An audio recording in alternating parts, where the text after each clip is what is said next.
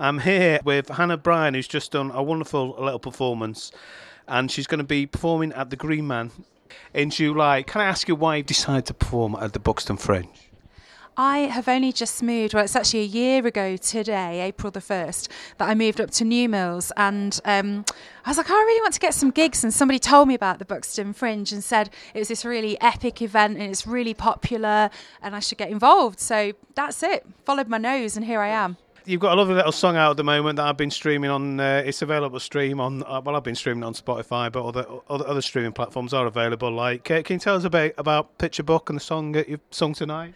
Oh, thank you. I'm really glad that you like it. So Picture Book, it's a jazzy little number, and it came about because I was writing with one of my friends. We were having a conversation, and I was saying to the audience tonight, I buy a lot of gym wear, active wear, in the hope that one day I'm going to actually become really fit and lose some weight. And I think he buys, and I'm the same, we buy books in the hope that we're going to read all these books and then it's going to make us more intelligent or more, I don't know, you accumulate books because it's just such a lovely thing.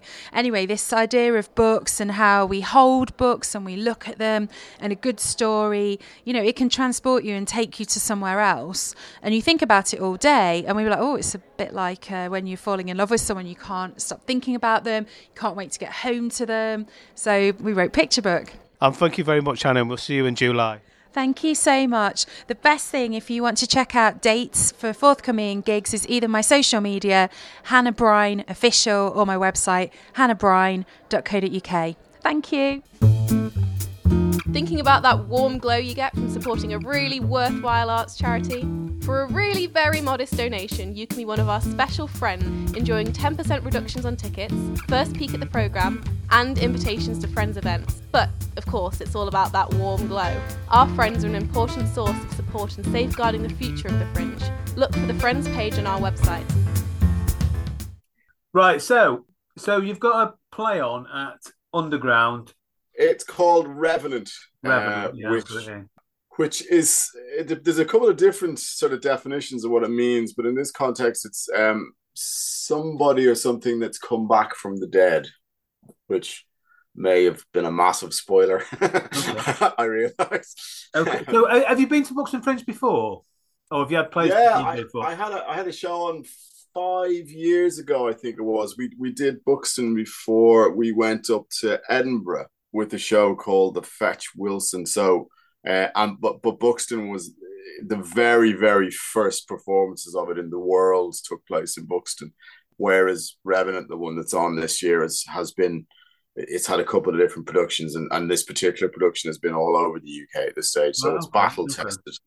There's a different situation, a different sort of feeling going into Buxton this time around, So. Yeah. So why did you decide? I ask everybody this. Why did you decide to particularly put on your play at the Buxton Fringe? Well, there's a couple of reasons. I guess one was because I went over to Buxton the last time and I really enjoyed it. And one of the things was we didn't get the Underground venue the last time around, but we ended up kind of going for a drink after our show. I can't even remember where the show was on. It was a lovely venue, but I remember thinking the Underground was where it's a good venue. You'd want it to be. So when we had the chance of coming back, I told Patrick to jump all over it. The other reason is Patrick, he's from a place called Navan, which is a county that's alongside Dublin.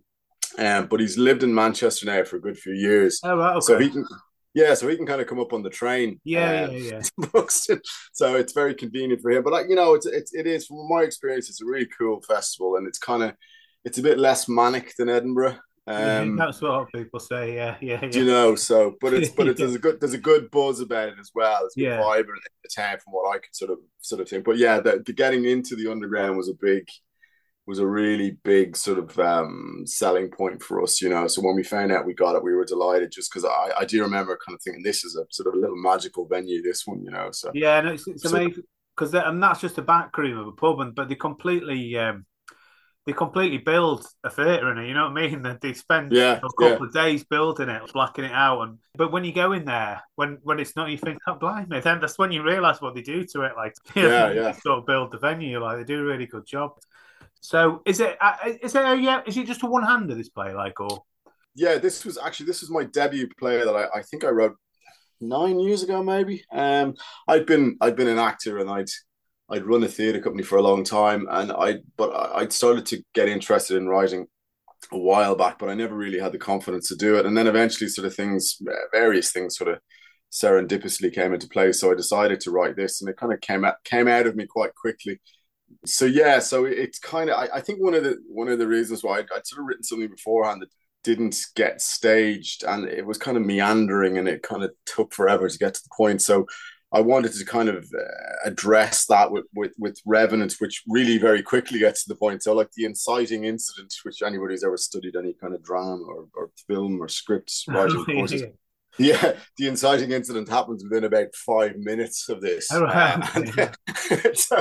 then we're away off. So it's a one-hander, but the actor plays, I don't know, maybe 12 significant parts. Like there are other parts that are just maybe 1 or 2 lines, but the two main characters, I suppose, that it comes down to is a guy called Carter, who's a once sort of wunderkind filmmaker who's fallen on hard times and was reduced to making adverts and corporate videos. Wow. And this is his shot at returning to the relative big time. So he's got this idea for a zombie movie set during the Irish famine. I'm probably at risk of getting myself cancelled here, but we got away with it 9 years ago, so we'll get away with it now again, I hope.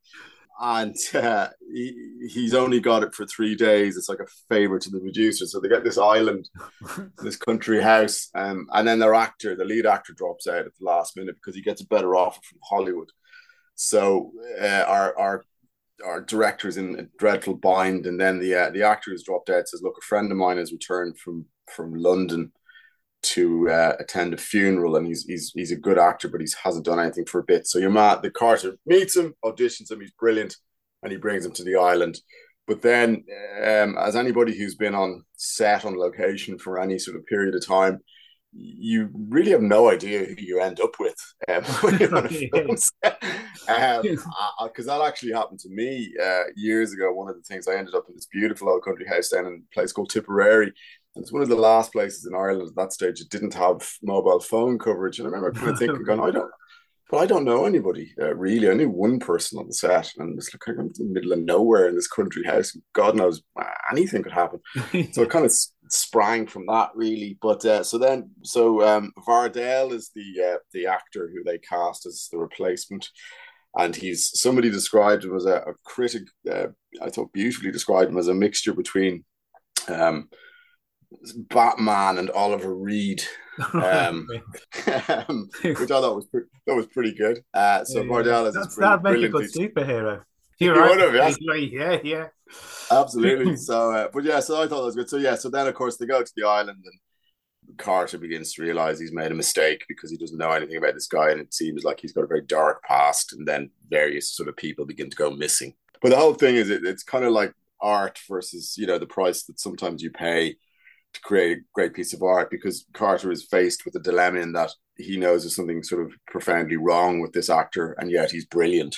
And he's then sort of faced with the decision: do I continue and make this film because it looks really good and it could be my comeback, or do I get everybody off because it's becoming increasingly dangerous and I'm not really sure about this guy? And that's kind of the sort of the crux of it, really. Right, okay. It sounds interesting. Hang on, when's it on? Let's have a look. 5th of July, the 6th of July, the 13th of July, and the 20th of July. That's immensely varied dates. Yeah. So is there anything else you'd like to add while we're here?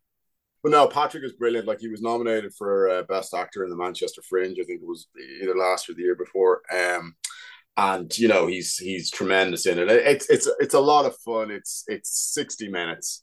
We do manage to cram quite a lot into it, and it's if you've been interested in kind of movie making, or if you like gothic horror, I think you'll find something to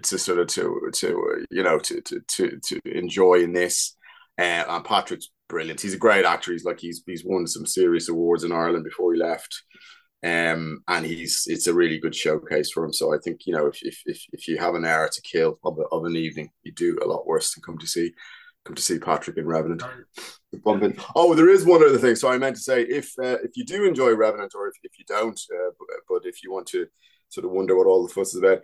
I've got a radio play coming on, which is kind of the same world, which is also set in an island, but it's the only other thing I've written that's set on an island, so it doesn't, don't think that that's all I do.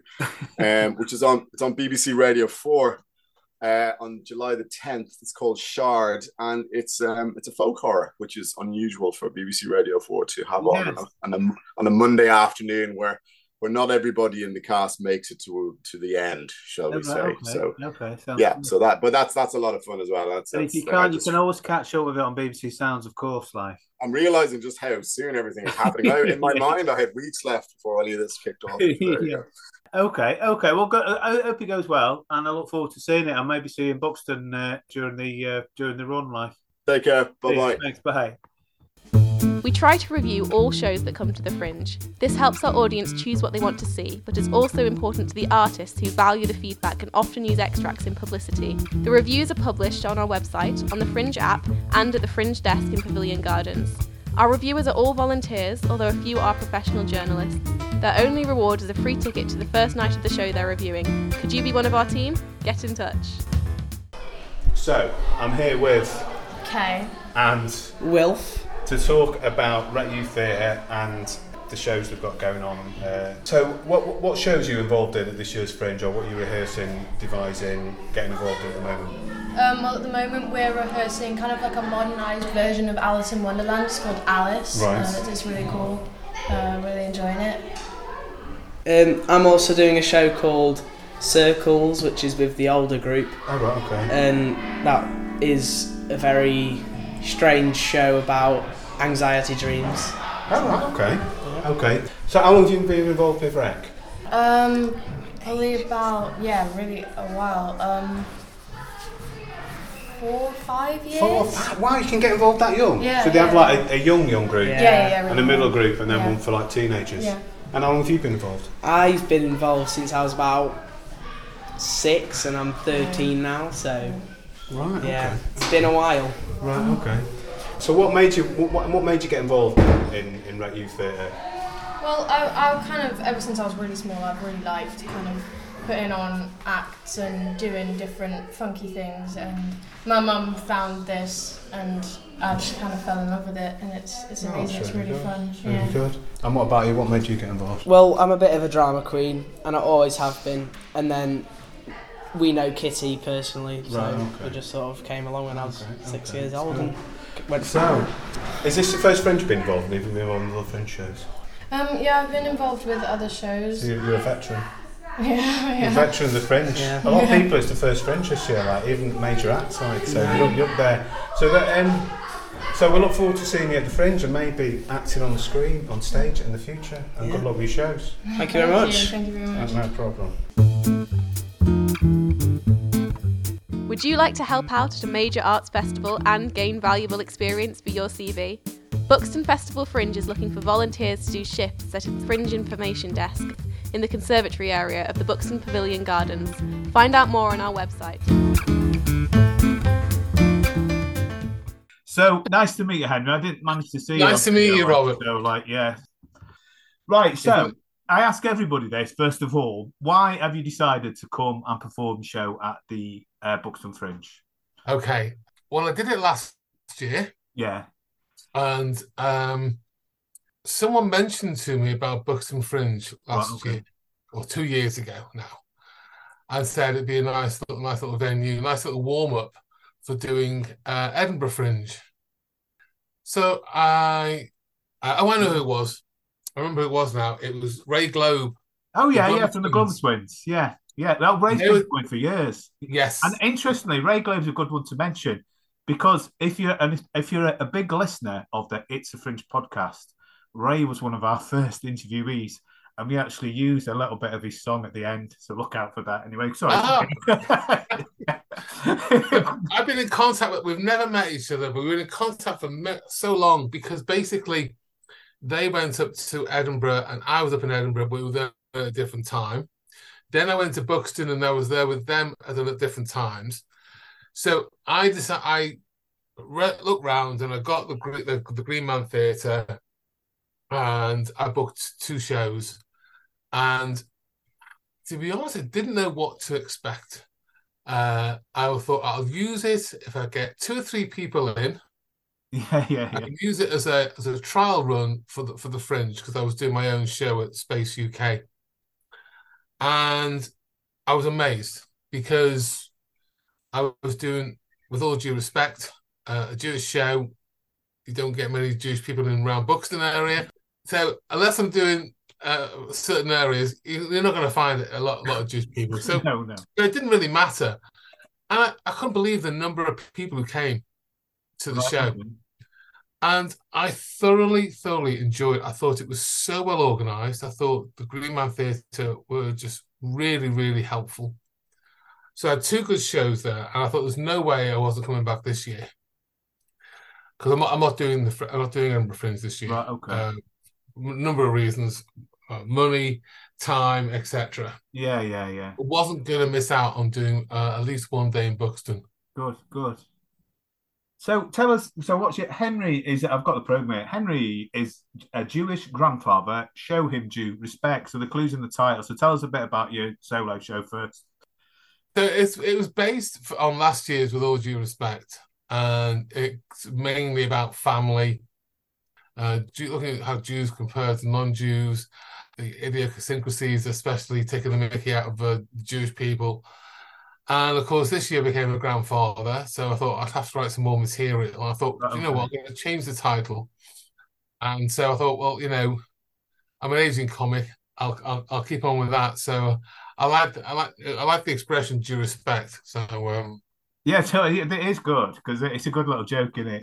Due respect. And then you've got Laugh for Life, a charity compilation show. So tell us a bit about that, and particularly about the charities that you're raising money for. Part of that, and why it's important to raise money for those charities. Yes, going back to before COVID, I was doing lots of comedy. I have a day job, and any money I raise is for Parkinson's and different charities. Yeah. And in August 2020, my best friend's son, unfortunately, took his own life. Oh, God. Sorry. It was very tragic circumstances, and I was quite shocked, of course, and didn't know what to do or how to help. So I decided, well, if I can raise awareness for mental health and raise funds and raise awareness, at least I'm trying to do something in his honour. And he worked with, he actually did work with Young Minds.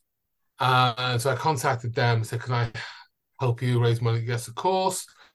And then I was approached by another mental health outfit called Jamie, and I'm now an ambassador for them, so I work for both of them. And it just means a lot to me that, if I can help one person, and in fact, I even brought that into my work side, my day job, and I actually lead on the mental health team at work. So it meant a lot to me on that respect.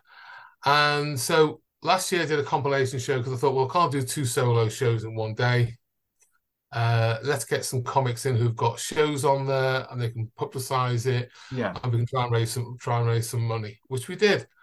And so I've repeated it again this year. Good. So who have you got as part of your comedy compilation show?